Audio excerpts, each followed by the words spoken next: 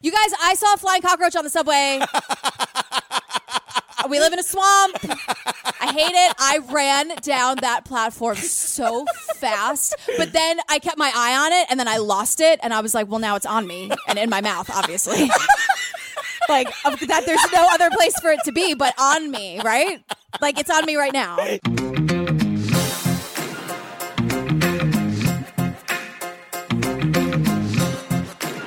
I think the Oregon locals would be like cockroaches. That's what I'd call the Rajneeshis. Oh, yeah. Because they came from out of nowhere in droves, and you couldn't get rid of them. I've got some complicated feelings. My feelings on this are not straightforward. All right, well, it's a cult, so we'll start there. Girl, before we get to the episode, we just gotta let the people know more about the Patreon. You guys, the staircase, I'm telling you. I'm announcing it right now, you guys. We booked the hooker. We are interviewing sex worker Brent Walgamot. He's coming up in like episode 6 or something. He's the star witness for the prosecution. We booked him. Is he the one where Michael was like, he said what? I think that was a different hooker. Oh, okay. Yeah. Okay. But Brent is very cool. He's got his own like Big Brother podcast. Amazing. We've been communicating on social media. He seems really fun. Great. And he's gonna spill the tea. Let's do it. You guys, it's gonna be live on our Patreon feed. If you want to see our other bonus content on our Patreon feed, for example, our interview with Asia McClain Chapman or Rabia Chaudhry, or our episode by episode coverage of Serial or The Staircase. Or The Staircase. You guys, I cannot believe what I'm watching in The Staircase. I really can't. I don't, what is it? I don't know. I don't know what it is. You guys, we're super obsessed with Michael Peterson's first wife, Patty, to the point where we laughed so hard in episode 3. I'm going to play a little piece of it at the end of this episode just for bonus laughs because I'm obsessed and I want everyone to hear it. She's in a, what is she? Who is she? What? I don't know. I have no answers. I just have a lot of questions. If you guys want to join our Patreon community, go to patreon.com/truecrimeobsessed or go to our website and click on the Patreon link. Yeah, and you get all of it for $5 measly Weasley dollars. And you get it all like right away. You get all of it. Yeah. Like all of it. Girl. We're doing it. We're here. Wild, wild country. Here we are. What on earth? I sat there with my jaw hanging open. Right? Yeah. And is this your first time watching it? Yeah, I had watched part of it. I gotta say, when I watched it the first time, I wasn't that into it, but watching it for this, I couldn't take my eyes off it. It's insane. Yeah, I watched it when it came out, like, in 2 days. Yeah. And I was like, well, we have to do this, yeah. Obviously. So it was fun to revisit my good friend Sheila. I'm obsessed with Sheila. I'm 100% obsessed with her. Yeah, man. She's, we'll get to some of the things she does. High-pitched voice. She's fascinating. Yeah. She's truly fascinating. Everybody felt they were there at the beginning of the great experiment. Like we were the chosen people. I'm here in one of the largest ranches in the Northwest. Today, it's Rajneeshpuram because a prominent Indian guru and his followers bought it. Our vision was to create a community based on compassion and sharing. Bhagwan's agenda was simply to raise the consciousness of humanity. That was his goal. America was land of promise. It was my conviction we will have no problems. I don't think America has a place for these people. Everyone in Antelope mistrusts Rajneesh. I want that guru and his evil influence out of my city. They're run by satanic power. There is talk of vigilantes who may seek revenge on the Rajneeshis. A bomb went off in the middle of the community. More than 60 followers evacuated. It was a catastrophe. Mostly I'm just terrified. If I didn't take measures to protect our community, no one else would do it. We call upon the governor to disarm this cult's army now. If the government does decide to get you, they're going to get you. Who would poison a whole town? The Rajneeshis set the stage for a big outbreak to influence the election. They had no evidence. They were facing immigration fraud, smuggling. The Rajneeshis came this close to murdering a presidential appointee. There is bias, there is prejudgment, religious discrimination, and this is democracy. I've had enough of it. We were going to mount a full-scale assault. We will be ready to protect ourselves. I grown up understanding thou shalt not kill. What had happened? There's darkness in all of us. Doesn't make you a bad person. Girl, get us started, girl. All right, so- I never know where to begin. Well, let's start at the beginning. It's a very good place to start. And we start with these locals in Oregon, in Antelope, Oregon. Yes. And we see them today, like right now. And they're like, let me tell you a story about a bunch of people who came and started a cult in our town and then tried to murder all of us. Who would expect that, it could unfold the way it unfolded, you couldn't imagine that in your dreams initially, far scarier than anybody could have ever imagined. The funny thing is, this movie is so welcome to Leith that, all of these people that went through this insane experience, reflecting on it now, are all doing it with, a slight grin. All of them still can't believe this shit happened. They cannot believe it happened. And, it gets pretty scary. We'll touch on this a little bit in the second episode because we're doing the first two in this ep. Yep. They get scary, these the Rajneeshis. They do. I gotta say, though, I think the locals get a little scary, too. We see everything from the locals' perspective, and then we see it from the Rajneeshis' perspective. Everybody handled it wrong. Everybody did it wrong. Everybody did it wrong. So we learn it's kind of like the perfect location for a cult, because it's like a sleepy town with a lot of land. Yeah. So much land, but it's beautiful desert land. It's gorgeous. Antelope was a quiet little spot in the middle of nowhere. Pretty much isolated from everything. It's the kind of place, they say, where people go to enjoy their final years in peace and quiet. And they say, and enjoy a certain degree of being alone. And I have in huge letters, I would be the worst neighbor. Oh, God. I would be the person. You'd hate it and they'd hate you.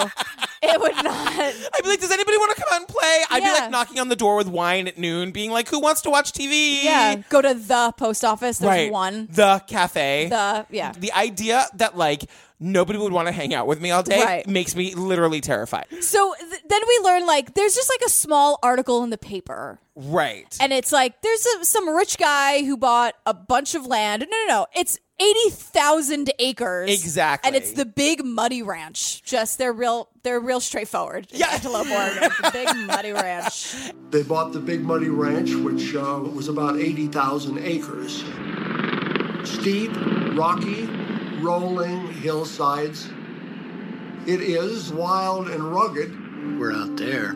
There's nothing. Just a couple little old buildings and 60,000 acres of rocks. To any normal human, it's completely uninhabitable. Right. And then it just kind of cuts to again, flooding the area.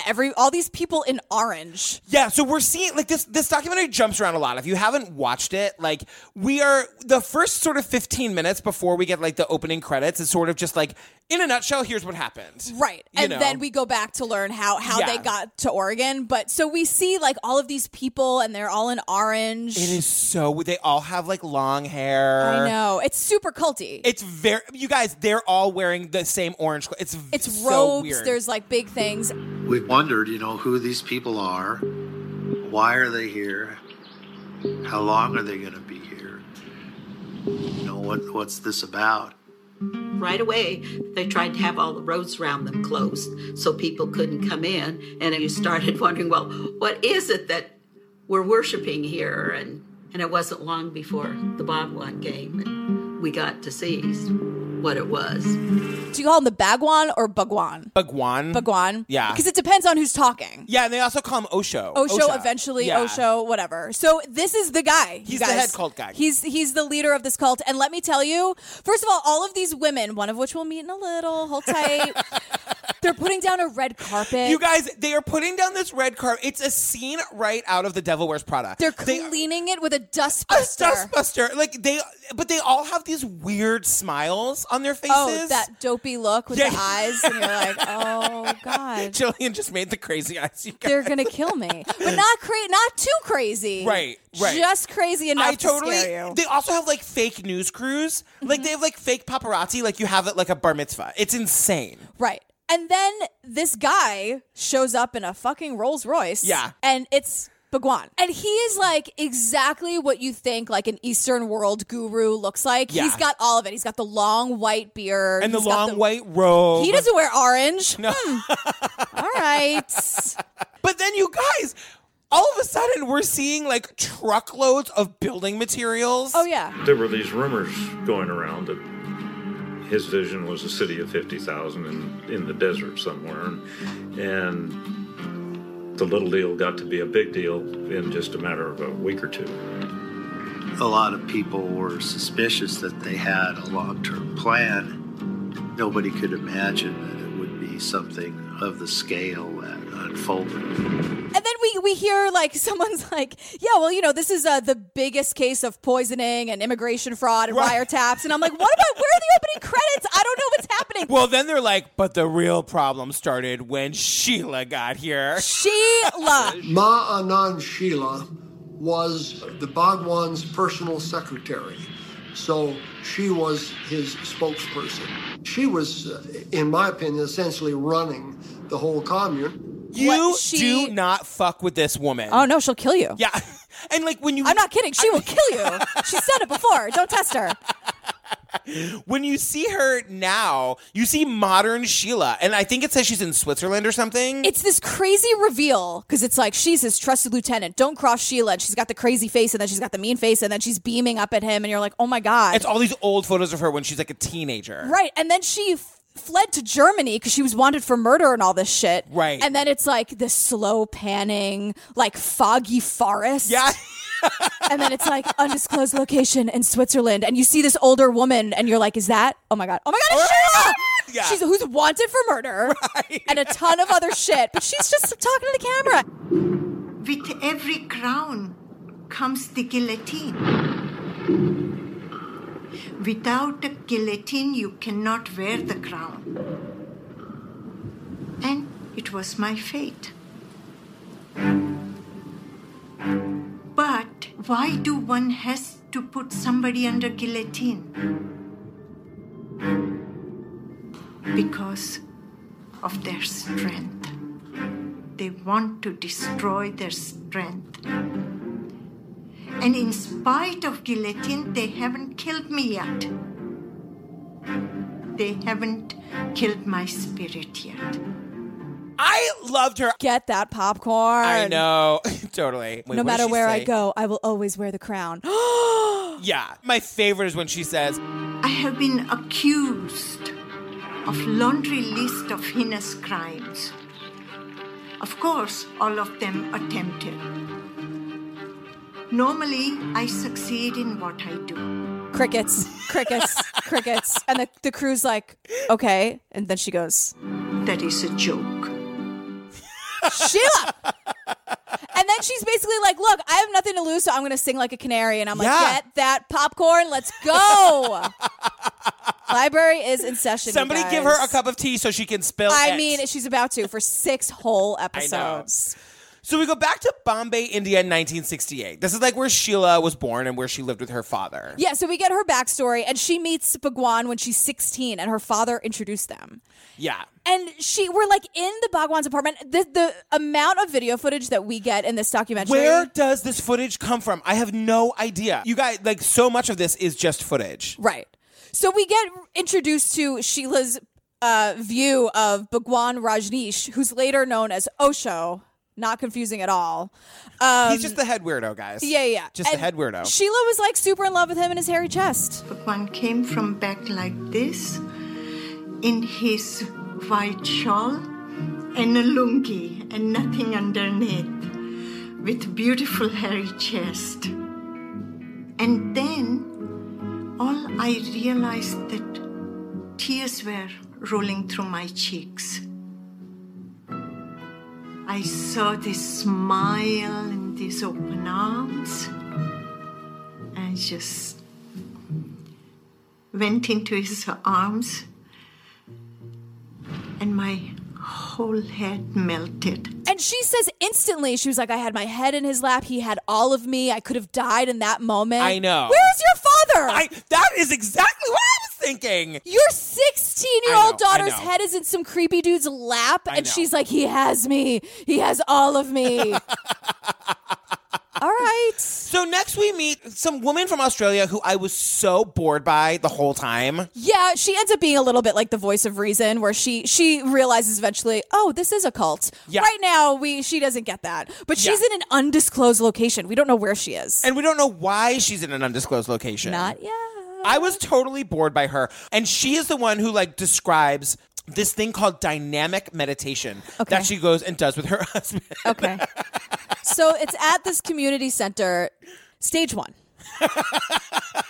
Chaotic breathing / hyperventilating.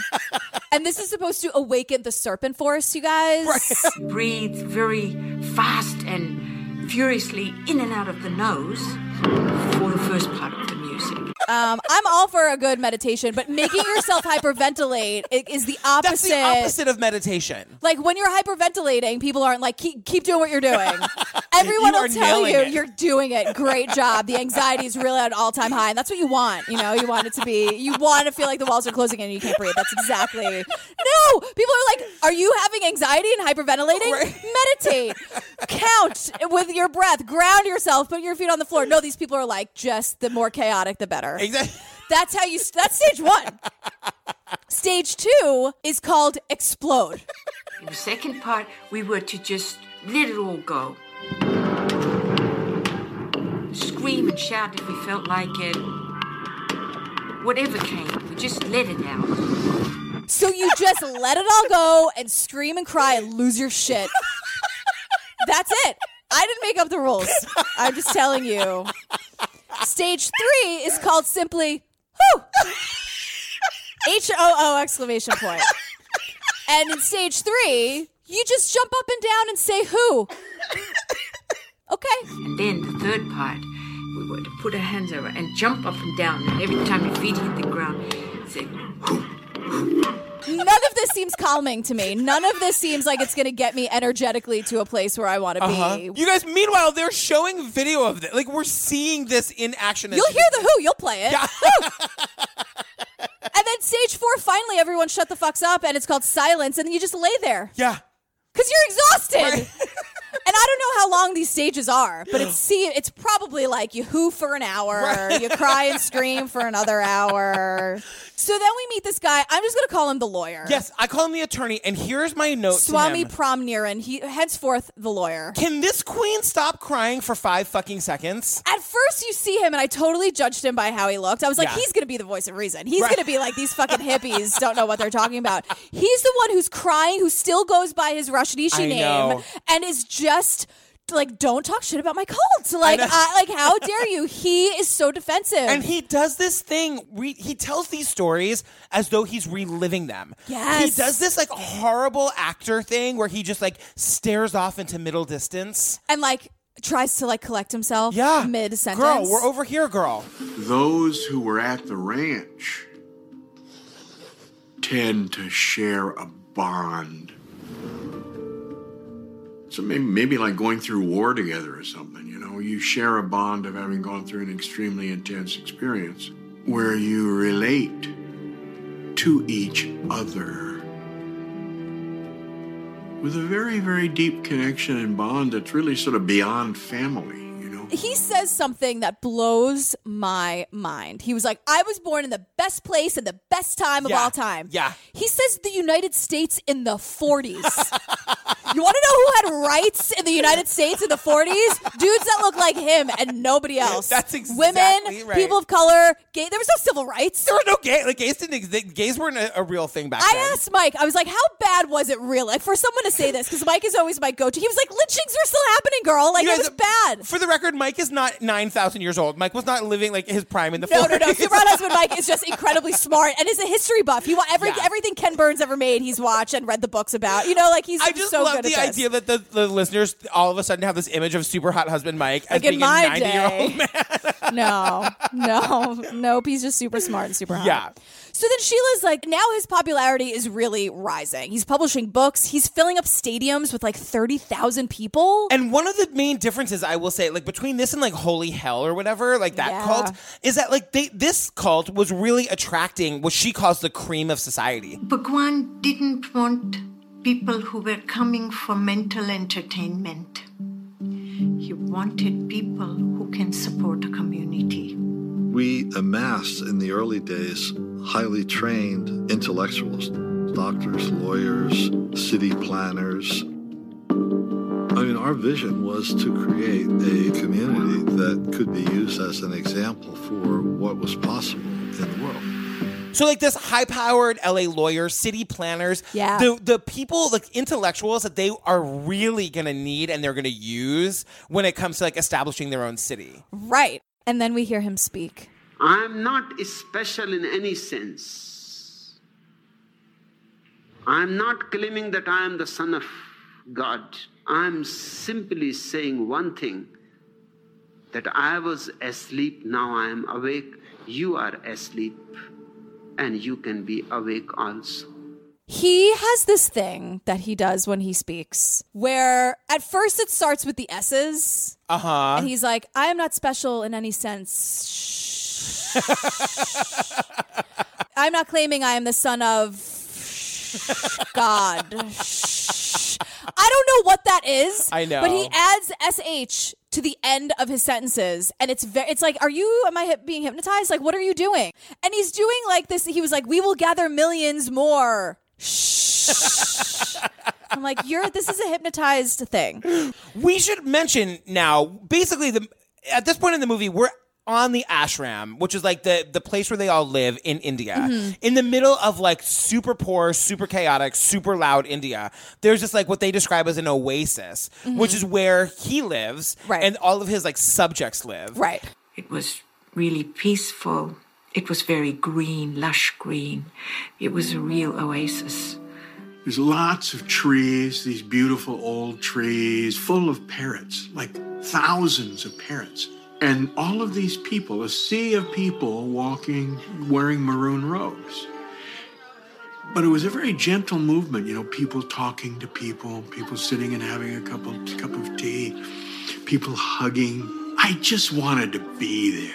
People were leaving their whole lives in the States or wherever they were to do this. They dropped everything or convinced their poor families to go with them. Like they picked up and moved to India to live with this dude. Exactly. Then we just get a little sprinkling of this. We'll come back to it. But we get a little sprinkling where it's like, hey, you can be spiritual and sexual. Now there are two ways.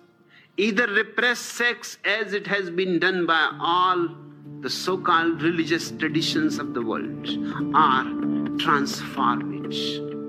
I am for transformation.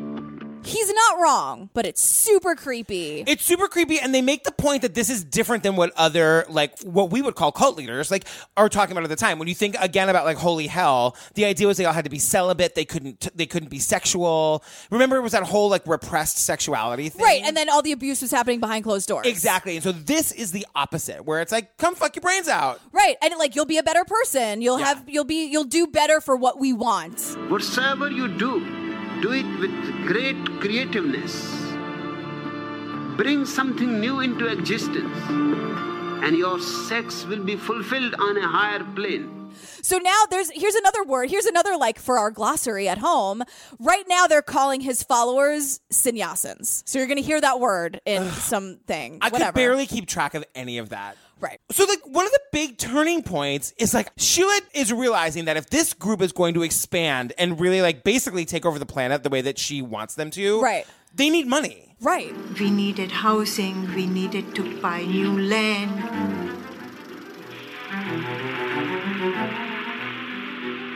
And I come up with the idea. Here is at least 4,000 sannyasins. And they can loan us the money.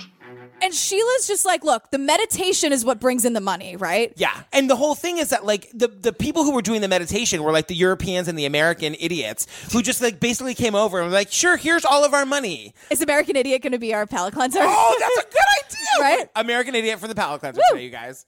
So then she's like, look, these whatever. I don't have time for this shit. I want to work. Like, I don't have time to sit and meditate, girl. Right. Like, I have to make this paper. Exactly. I was not a meditator. I don't have interest in this. It's not my cup of tea. I like working. But it was not a conflict between me and Bhagwan. I knew his marketing ability. I knew how to create an organization. She's not saying this word, but Sheila's building a brand. Yes, totally. She will never say that word. Yes. But that's exactly what she's doing. She doesn't have time for your shit or meditation. Is she on Twitter? I bet her Twitter would be out of control. She's in hiding. Oh. I guess you could track that shit, huh? I guess. I gotta look her up, though. I know. And we set up overnight a little bank with card system. It was definitely a big cash flow. We were floating several $100,000. And that's a lot of money for India. Everyone is talking about how Sheila was super charming and she knew how to turn it on and talk to people and get what she wanted based on who she was speaking with. Like, she was a genius in how she worked. Right. Marjorie Deal, not a genius. Well, then we meet Lakshmi. Yeah. Lakshmi was the Sheila before Sheila. Right. So Lakshmi's being described as like the personal secretary. And I'm like, I thought she... Oh, shit. So what happens is that like Sheila starts off as Lakshmi's assistant. Again, you guys, this movie is The Devil Wears Prada. It's from start to finish. Yes. Why is nobody ready? Yeah. Why is terrible. no one ready? Oh my God, it's so terrifying. That's all. Yeah, that's all. That's all. So the Bhagwan wants to create a Buddha field like the Holy Hell people. Buddha field? I didn't know that was like an actual thing. I thought that like the crazy guy from Holy Hell made it up. I agree with you, and I looked it up. And the only thing was Holy Hell that came up. Right. So they were called the Buddha field. Right. The booty field, right? Because they were all having sex with each other. Bhagwan wanted to create a new commune, a Buddha field. This Buddha field was a promised land. This will be the first sannyasin city. Within 5 years, 50,000 sannyasins will be there. And within 10 years, 100,000 sannyasins will be there.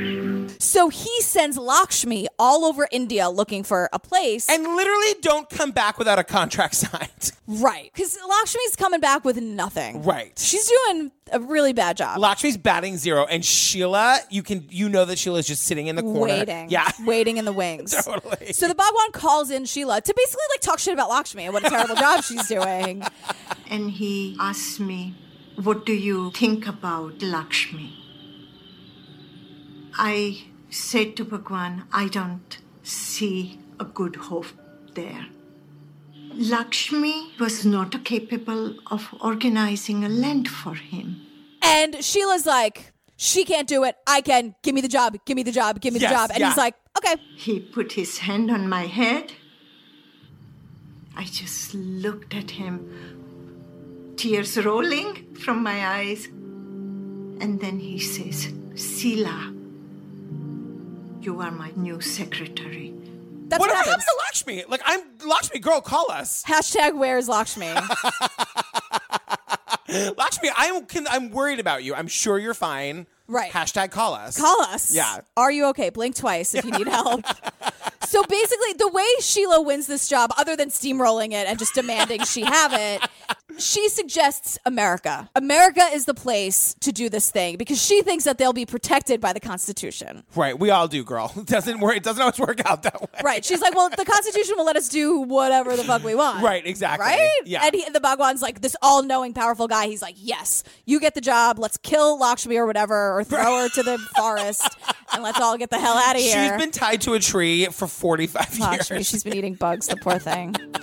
And the next thing says, okay, look for a place in America. So now we get some more backstory from Sheila, and we learn that in 1968, Sheila actually went to Montclair State University in Jersey. So we hear this very sad story about how she met and fell in love with her husband, Mark. Well, and she brings the hot husband into the cult as well. Right. And his health really deteriorates and he ends up dying. But she really, truly loved this man. I was totally sobbing when she was telling the story. Like, it's a very, very sad story. There are really amazing pictures of them laughing. He made her laugh until her stomach hurt. And he was beautiful and young, and it's just so awful when that shit happens. So when he dies, Bhagwan tells these doctors, in air quotes, to put Sheila to sleep for 3 days. They induce a coma. When I woke up after 3 days, he says, this chapter is finished. Now you bury yourself in the work. And then she's asleep for 3 days. And when she wakes up, he's like, that was your mourning process? Yeah. Now you got to go back to work. Like, you cannot mourn this man. No. Like, don't waste any time on that bullshit. How fucking traumatic is that? You don't process shit when you're in a coma? You got a 3 days, induced coma, and you wake up and you're over it? And she's like, okay, that sounds excellent. Sociopath Sheila's like, actually, that works great for me. Yeah, I'm like, I don't have time, Totally. really. I got to get to work. Let's make that paper. So now we cut back to India in 1980, and Osho, the head weirdo, has now gone into silence and hiding. So all of these people who picked up their lives from in Kansas to wherever were like, I'm sorry. I broke up my family to be here, and now you're not only not speaking, but you're just in hiding in the woods. Great. Thanks a lot. Ooh, you guys, the bell makes its debut in the episode. I know. But this is what I also thought was so insane, that they literally watch him get in his armored Rolls Royce. You guys. Somebody's going to have to explain this whole... Who falls for this? But they watch him get into his fucking Rolls Royce and leave, and they just stand there. And the next thing, the gate opened, and Bhagwan's white armored Rolls Royce drove out of the gate, down the driveway, and out of the ashram gate. In the 4 years I was in India, he had never, ever gone out of the ashram. And suddenly he was gone. No explanation. That's just it. He's just gone forever. So now when he's in, quote, hiding, what they're doing secretly, the Bhagwan and Sheila are secretly going to the United States to scope out where she thinks this new cult should be. Yes. And no one in the cult is allowed to know. So they're just standing there for days and weeks being like, is he coming back? Is someone going to tell us what to do? The crazy thing is he lands in Port Antelope, Oregon, and everyone's like, what is happening? Right. But the BBC picks it up, the LA Times. Yeah. So the rest of the cult in India is finding out where he is through the media. Right. So the lawyer who won't stop crying picks up the phone and is like, hey, can you connect me to that cult in Oregon? And they're like, yeah, sure. They knew exactly what he was talking about. Yeah, it was. Yeah, that's not a joke. That's exactly what happens. Hi, excuse me, bring, can I please talk to the cult in Oregon? And they're like, absolutely. Sure, hold one moment, KL5, whatever. So everyone knew what he was and what he was doing. He was even in the Oregon paper. Yeah. Super rich dude buys ranch. Totally. So the lawyer offers up his lawyer services, and she was like, get your ass to Oregon. Didn't even let him finish the sentence. Right. Because she knows we're going to need a lawyer. Right. Constitution or not, shit's going to go down. We're going to need some representation. And then it ends with her saying operas at the end are always tragic. Okay. That's how we end episode 1 of Wild Wild Country.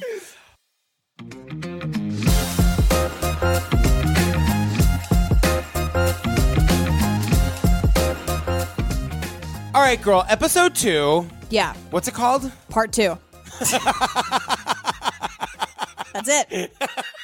Really creative. Sheila named these episodes. She doesn't have any time for any creativity. No, it's part 2. Get over it. We're moving on. Well, the first person we see is this guy, the U.S. Attorney Robert Weaver, and he says, in moving the ashram lock, stock, and barrel, they committed thousands of felonies. This was not motivated by greed. This was evil. This is evil. Yeah. He thinks, his point of view is that this is all completely premeditated, no pun intended, to just do horrible, horrible crimes. Right. So basically, the first 15 minutes of this episode is them seeing all of the Rajneeshis. Is that how you say it? Yeah. You see them coming to this antelope town. And they're building out their town. It's unbelievable to watch. Remember, this was that uninhabitable 80,000 acres that all of a sudden they're turning into like the world's greatest farming community. Right. And Sheila's basically like in The Lion King, where she's like, everything the light touches is our kingdom. It was size of a Manhattan. 63,000 acres. They told me, look as far as you can see, that everything you can see belonged to you. So what Sheila discovers is that you need 150 people to actually be a city. So she gets 150 people. 154. 154, Yep. because just in case Yeah. she poisoned somebody and they die. It doesn't matter. So that's what you need to self-govern. A city was going to be needed. The community itself could issue its own building permits, could have its own law enforcement. It could be independent. It's kind of genius. Yeah. Why doesn't everybody do this? Because it's hard fucking work. Yeah, that's true. As we'll see. I was just thinking about like a little gay town somewhere, establishing our own laws and jurisdictions, and then I was like, girl, that town would be called Happy Hour and nobody Yeah, would. and nothing would Happy get Hour, done. Wisconsin. Yeah, just go to P-Town. Exactly. Whatever. So they create the city of Rajneeshpuram literally from the ground up. It's kind of amazing though. Like Sheila, as we start to see like the video of them building this community, she's Yeah. like, we have no time for the lazy people or the meditators. Yeah, she's like, we can meditate later, you goddamn hippies. Get to work. Get to work. You get a 15-minute lunch break. Maybe you don't even need it. Every 3 days. We had a job ahead of us. Lazy people we don't want. Meditators, later priority. Now is the time for work. And we hear all these stories about how like these people are working 29 hours a day. They loved it. They're so happy. They loved it. We get it. You guys like to work. We get it. It's really, you can't take that away from them, though, that they built Totally. a city. I mean, you guys, we're talking irrigation, infrastructure. Yes. Everything Farming, you need. solar panels. We built our own electric power that would be sufficient for 10,000 people. Put in plumbing, pipes going all over the ranch. There was a huge push to put in roads. Like, they didn't just, like, set up shop with, like a shack. I'm telling Right. you guys, they were building the stadium for him to speak to 20,000 people. They built all of it with electrical and plumbing. Like, I can't stress it enough. They built like meditation studios, and I feel like Sheila would just walk by it and spit on them. Are you done with the meditation? Get back to work, you goddamn hippies. And it's true. The lawyer that won't stop crying, who was like, at one point in his life was so filled with rage that he had to like quit and go meditate for a living. Right. No, he's super stable now. Super stable. This is not a guy I would trust to babysit my child. He's talking about how like the animals came back. We were literally turning the desert green.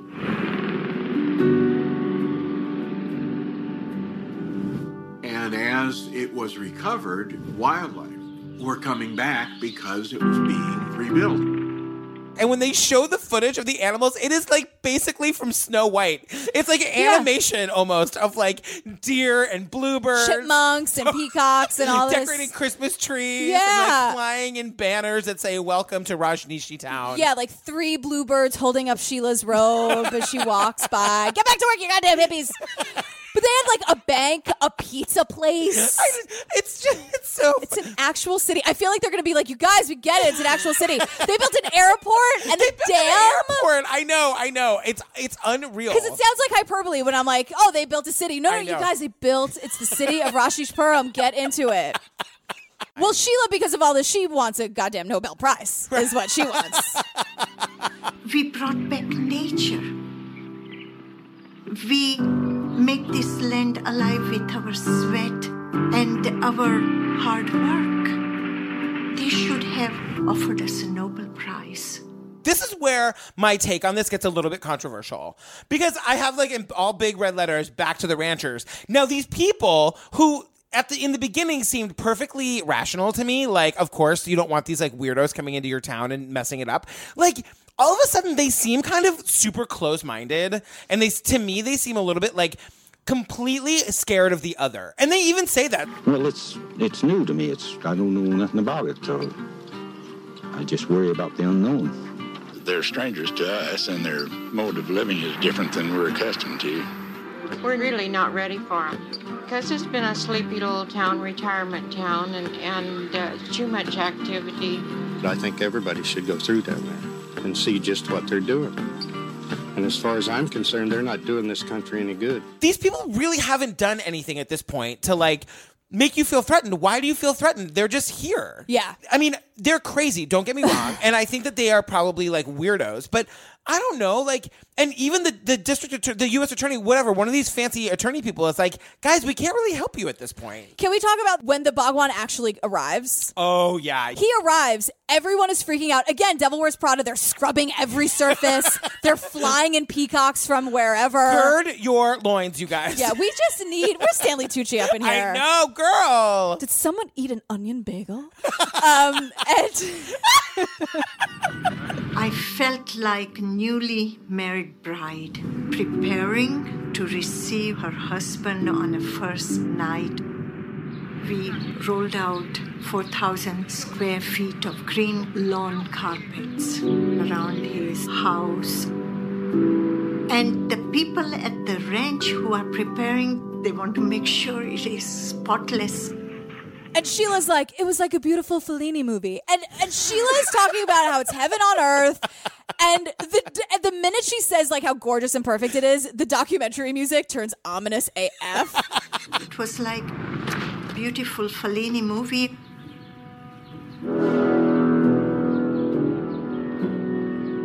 And you're like, what is happening? And then, but what he does is he comes back and he just sits there. In silence, and they're all watching, like, on the edge of their seats, which is really just dirt because they're all on the floor, on the ground. And he's just sitting there, just going, shh.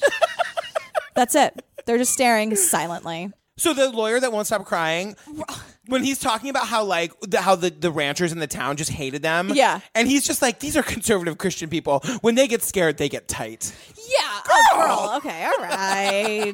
We got to put explicit on our podcast now for that line. Yeah, girl. exactly. But he's also like, okay, fine. So we steamrolled and built a new city out of nowhere. Okay, sure, we just dance in the middle of the street for no reason and give weird looks. And fine, we're a sex cult. But like, why are they persecuting us? Like, why these people just can't hang, you know? Like, fine, we're just like totally taking over their town with no warning. And like, fine, we're a sex cult. But like, they just can't, they're just not cool. Fine, we're a sex cult is my favorite line. Fine, that's what we should call our first album. Fine, we're a sex cult, the Jillian and Patrick story.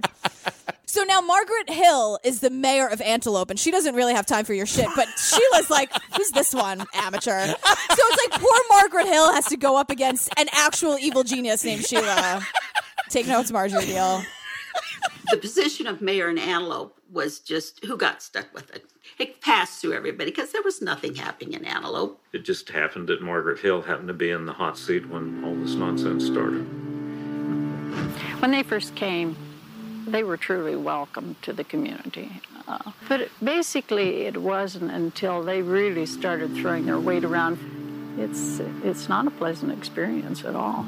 Margaret Hill really is no match for Sheila. No, and nobody is. No. I'm terrified of her. She's in my closet with Rachel from Jesus Camp and all the other crazy people that are coming to get me, and all the roaches, because it is personal. Yeah. And basically they thought that these like townspeople were just a bunch of hick dummies who like didn't know any better and that they could get away with all of this shit. You guys, spoiler, they get away with all this shit. Well, I don't think the townspeople are yokels as they call themselves. I know. But like you guys, you're outnumbered. Like they win. Yeah, there's thousands of them and they're 100% in whatever this cult is. Yes. Yeah. And there's no like the worst thing you could have done is cross them. Like that's the worst thing you could have done. Oh yeah, because Sheila's like, oh, are we doing this? And Sheila just wants to fight. Finally, someone's coming for me. I know. Like, she's been waiting for this, like a boxer stretching in the corner of the ring. Is this when the lawyer who won't stop crying is like, the press keeps calling us a cult. They keep saying, we're just people in the desert, man. Sure, fine, we're a sex cult, man, but don't use that word. We just want to live in the desert, man. It's like, he was like, well, the description in the press is more applicable to the United States Army. That's the establishment, man. Then what happens? Oh, God. Okay. I hate I love when me and you take almost the exact same notes, so we know exactly what I know what's coming. Say. But the next thing, you guys, there's a movie about this sex cult. It's called Ashram in Pune. Ashram in Pune, whatever it is. That sounds super sexual, by the way. Yeah, Ashram was like what they called the cult then because they changed their name every 5 minutes. Yeah. And it was in Pune, India. They describe it was released in 1981, and they described that it was filmed by a young German director who was a sympathizer of the cult.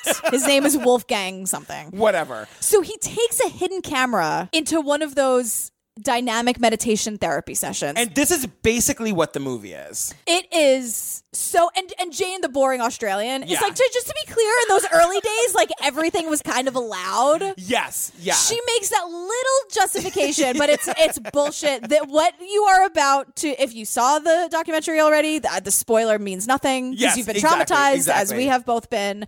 So they play this movie in Oregon, like at the movie theater that's next to the bank, that's next to the post office, and this tiny sleepy town with 50 people in it. Can you imagine? Which is next to the cult with 10,000 people in it. Right. And so so these poor people like go to the movie theater and sit down and like they want to know what's happening right next door. And girl, I know. And we even get the warning from one of the newscasters who's like, it's from the BBC. What follows is unpleasant to watch. Nothing's been added for effect or sensation. I went to India to see for myself, and this is what I found. This is unedited, and this is upsetting to watch. And actually, it is upsetting to watch. Okay, so you'll hear it. Yeah, I'm going to play it right now. You're going to hear it under Jillian talking. So that's screaming, right? Screaming and hooting and hollering. Are you ready for the Garbage Minute? Yes. Give it to me. This week's Garbage Minute is brought to you by the film Ashram in Pune. They're all naked. They're in one very small room. They're all on top of each other. It's so violent and so horrible. And there is a moment where there's a naked woman and a guy in the orange robe. Yeah. And he flips her over and starts violently either simulating rape. I can't tell what it is. I'm hoping it's simulated. Still horrifying. Still garbage. Still ultimate garbage. I don't know what it is. Yeah. It doesn't matter. It was awful. It's like the messiest group sex ever, but everything is very sexual and violent and horrible. So then after this messiest, most violent group sex, consensual not, I don't know, ever, then, because it's the 4 stages that Boring Jane talked about. Yes. So then, silence. Yes. Crickets. Then, they're just dancing a disco and everyone's still naked. All right. And all I can think about is these poor senior citizens from Antelope, Oregon, who took themselves out for a night at the movies to see what exactly it has come to their town. There's our Garbage Minute. Yep.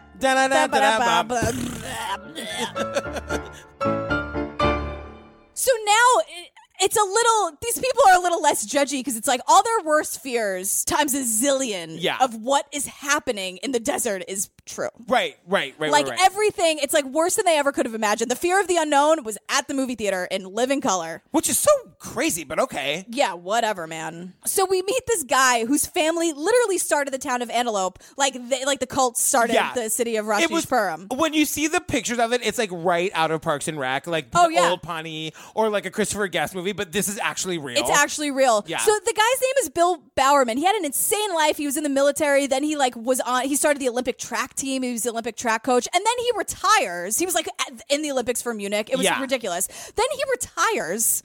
And then he's like, I'm kind of bored. The dude invents Nike. You guys, he's like the co-founder of Nike. He is the guy who invented the sneakers you're wearing right now with the waffle like sole. He did that because he was like a track pro, and he's like, none of these sneakers are good enough. I'm just going to start Nike. Right. So he has a lot of money, is the point. Shit ton. Yeah. So he recruits this group called the 1,000 Friends of Oregon. Yeah. And basically, it's like this legal organization that is like just trying to throw these Rajneeshis out of Oregon. They're looking for any loophole. In the courts, we took the position that farmland is for farming, ranch land is for ranching. They're not for cities. I said we will come in and seek action to require you to remove those buildings because they were never legally built. Yeah, because like technically, like that's a ranch. You can't build a bank on a ranch. Like that's what they're trying to do. So the Nike money is financing this whole takedown of the cult. And Sheila's like, I will paint the bulldozers with my blood. 1,000 Friends of Oregon says that their intention is to see this place dismantled. Good, they can come. They're most welcome. I'll be right on the road. They need to drive over me. It's their choice. I will paint their bulldozers with my blood. And I'll be proud to be under those bulldozers. Sheila's ready to go. Sheila's like, what took you so long, pals? Let's do this. This is literally the fight that Sheila's been waiting for her whole life. Oh, yeah. She's like, if they don't know I'm down for this, they're idiots. She actually calls them idiots. She's like, these people are stupid if they think like this is going to scare me. Amateur hour, let's go. And because she says, like, you guys, when there are 10,000 to 50, you're outnumbered. And Sheila just says, if you don't find the little loopholes in the law, it's your loss. Sheila. The Welcome to Leith people took, like, right from Sheila's playbook. Absolutely. Because basically what they do is they're like, fine, bitches, we're going to buy up everything in your little town. Yeah. And then we get this, like, talking head of the reporter. She's like, the head of this whole operation, Sheila Silverman. Her name is Sheila Silverman? She doesn't go by any Rajneesh Puram? Sheila Silverman? All right, whatever. The chief of this outfit, Sheila Silverman, is accustomed to getting what she wants. And if she can't have her own city here on the Muddy Ranch, she's determined to buy the next best thing, the city of Antelope. We started buying the properties in Antelope to secure our existence as a city.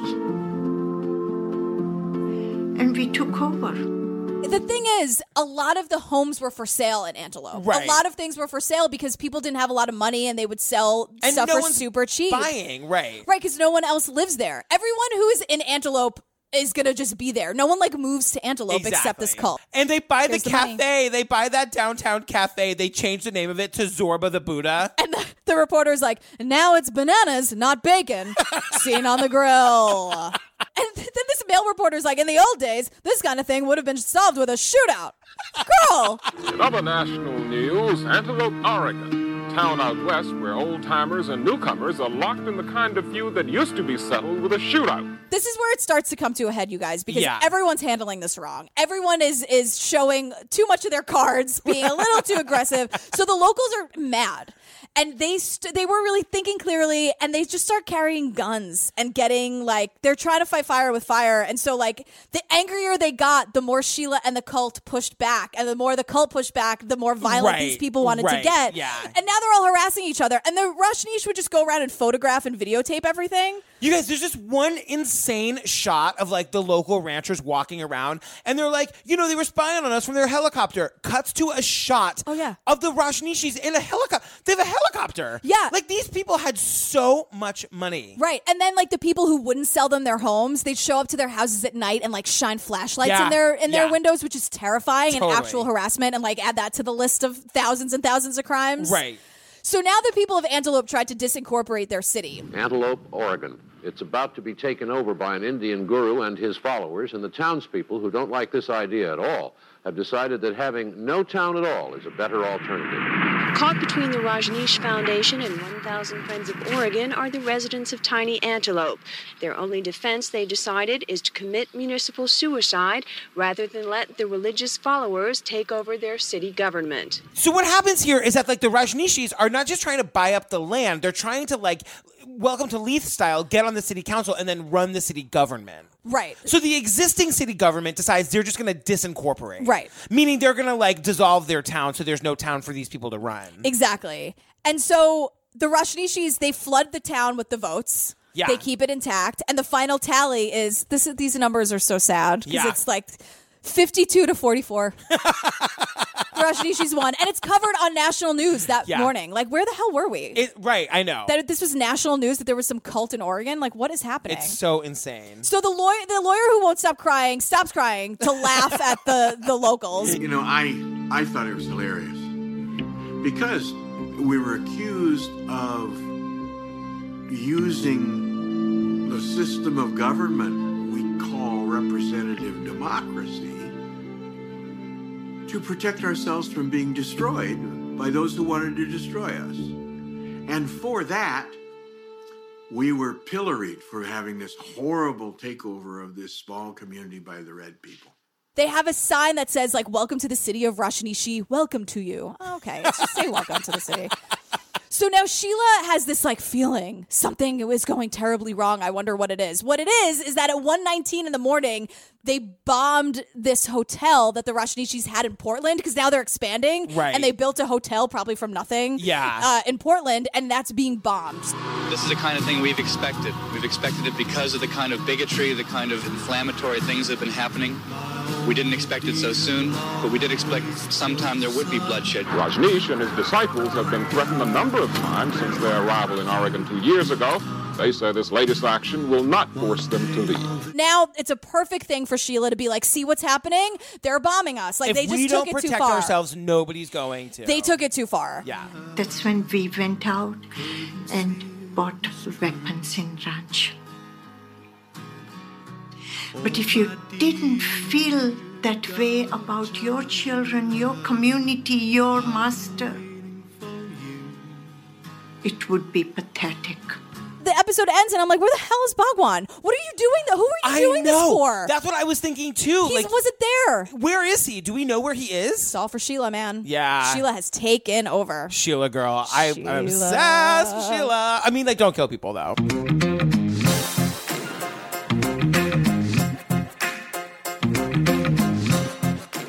Girl, we got through episodes 1 and 2 of Wild Wild Country. I know. You guys, next week's episodes 3 and 4. Let's do it. We're not going to play the trailer for that because it's just one trailer for the whole series. Yeah. So no trailer this week. Yeah, and you guys have been really wanting us to do it, so I feel like you've all seen it. Or at least seen the trailer. I think you know what's up. You guys, don't forget, if you want all of the fab bonus content, including our staircase and serial and all of our interviews and everything that's coming up, we're dropping like twice weekly bonus things. Yep. Find us at patreon.com/truecrimeobsessed or go to our website and click on the Patreon link. Get in there, you guys. Get in the party. It's I mean, super oh my fun. God, it's so much fun. And the website is truecrimeobsessed.com. So that's the link to the Patreon if you don't want to go to patreon.com/truecrimeobsessed. And our calendar. And we're doing like a whole overhaul of the website. Yeah, the website, we're in the middle of the overhaul now. Yeah. But yeah, it's coming along. Yeah, it's going to be great.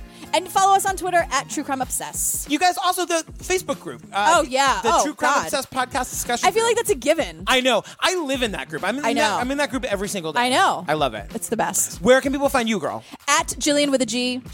Just across the board. I'm at Patrick Hines _ on the Instagram, at Patrick Hines on the Twitter. Don't forget to check out the pinned posts on our Facebook and Twitter pages for the links to tickets to our live shows. And don't forget to stay tuned after the palate cleanser for a little clip from episode 3 of The Staircase. You guys, this week's palate cleanser, as Jillian decided earlier, it's perfect. Well, you said it. I know. The Broadway cast of American Idiot, one of my favorite Broadway shows. Anyway, it doesn't matter. What's up, John Gallagher? How you doing? I'm obsessed with him. How you doing, girl? Bye, you guys. Love you. Bye. Bye. Love you. See you next week. Bye. Yeah. There are 800 of them on me. One time, this is not a joke, when I lived in Jersey City and I was taking the bus into the city one day, I had put a long sleeve shirt on. No. And No. I was sitting there on the bus and a cockroach. No. Podcast is over. No. I'm going to have nightmares. I used to talk about cockroaches in therapy. I know. I couldn't say the word for years. I love that you have the same cockroach thing as me. There's so many on me. Oh, God. And it's so personal. It's when they come at you, it's so personal. Oh, God. For some reason, the rats don't bother me. I'm not bothered by rats. When they come out of like the corner and they make that noise, like, but I'm the same. I'd rather a rodent than vermin. Yeah. Yes, 100%. Right? Yeah. I couldn't agree more. Everyone is screaming and jumping during this meditation. They're all naked. Some of them are in robes. They're in a very small room. Yes. It must smell to high heaven in there. With the violence. Enough. I wrote that out because I was like, I need Judy. I just called you Judy. Okay. Garbage bell for you.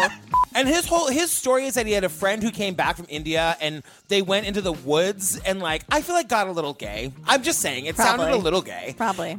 The Bhagwan was modern and hip. All right. No, he wasn't. Modern? You guys, he literally dresses like Jesus. She's saying that he taught us that we don't have to isolate. We should be part of the marketplace. And I had this image of Sheila dinging the bell on Wall Street. Yes, absolutely. Sheila talks with dollar signs in her eyes at all times. At all times. You're a big dollar sign to her. Exactly. But skinny. Like a skinny dollar Like sign. a very skinny, like there's only one line through the S. Because that's all it can fit. That's all it can fit. Did you try to live on your own?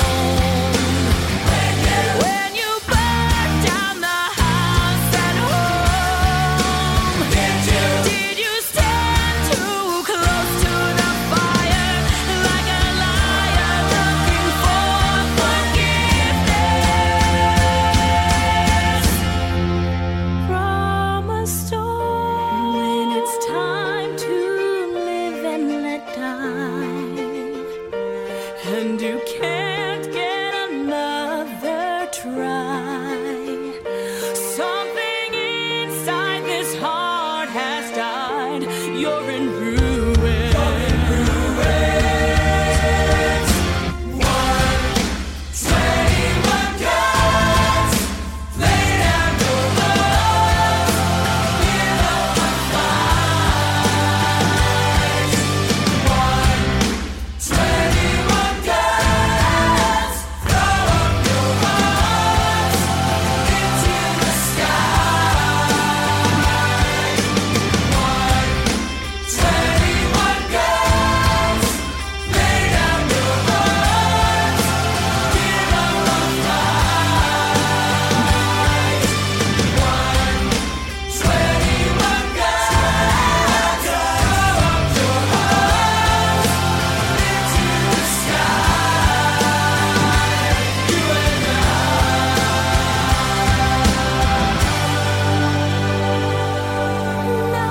Nobody likes you. Everyone left you. They're all out without you, having fun. Patty is... Patty Peterson, Michael's first wife, who still lives in Germany. She's out of central casting. They were like, we need one of those like scarf wearing American women who'd move to Germany and then be super elitist about it. That's her. If that was on a breakdown in any casting house, it would be like, we just need a super elitist woman who moved to Germany, and then like had an American woman who moved to Germany had a weirdly British accent, like they do, like they all do. Madonna, I'm looking at you, girl. Wears sunglasses all the time, scarves for days, and who spoke in such a way. I laughed so hard. This is when it really, she really brings it home. So I don't know what the hell she's even talking about, but she's like, well, I remember that day just as if it was yesterday with my dear friend. He came to collect the automobile. I know. It's hard to get through it. It's hard to I don't know if I can look at you for it. He came to collect the automobile keys. And then he drove back here in the automobile, and Liz would have been in her automobile. And then when we American teachers need automobile repair work, one of us drives, and then a friend collects us and brings us home in the other automobile, and then we wait the allotted amount of days, and then we get dropped off in their automobile to pick up our automobile. He came to collect the automobile keys. He drove back here in the automobile. Liz would have been in her automobile.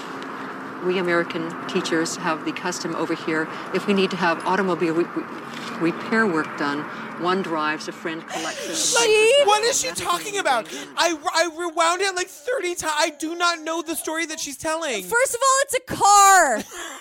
Patty, enough. And she's acting. She's like, we American teachers here in Germany have this funny thing we do where when we need our automobile repaired. What she's describing is anyone, look, I'm in New York, I don't have a car, I don't know anything about them, but what she's describing is like what everyone else in America or in the world does. If you need your car fixed, you get someone to give you a ride, you drop your car off, your friend picks you up, and then you wait, and then you get a ride or you call a cab or whatever. But she's acting like this is what we American teachers in Germany do. And it doesn't matter what your occupation is, it doesn't matter where you are, your nationality. She's acting like this one specific pocket of people. Says automobile 11 times in 4 seconds. He went to the automobile and she had the automobile and then I had the automobile. The automobile.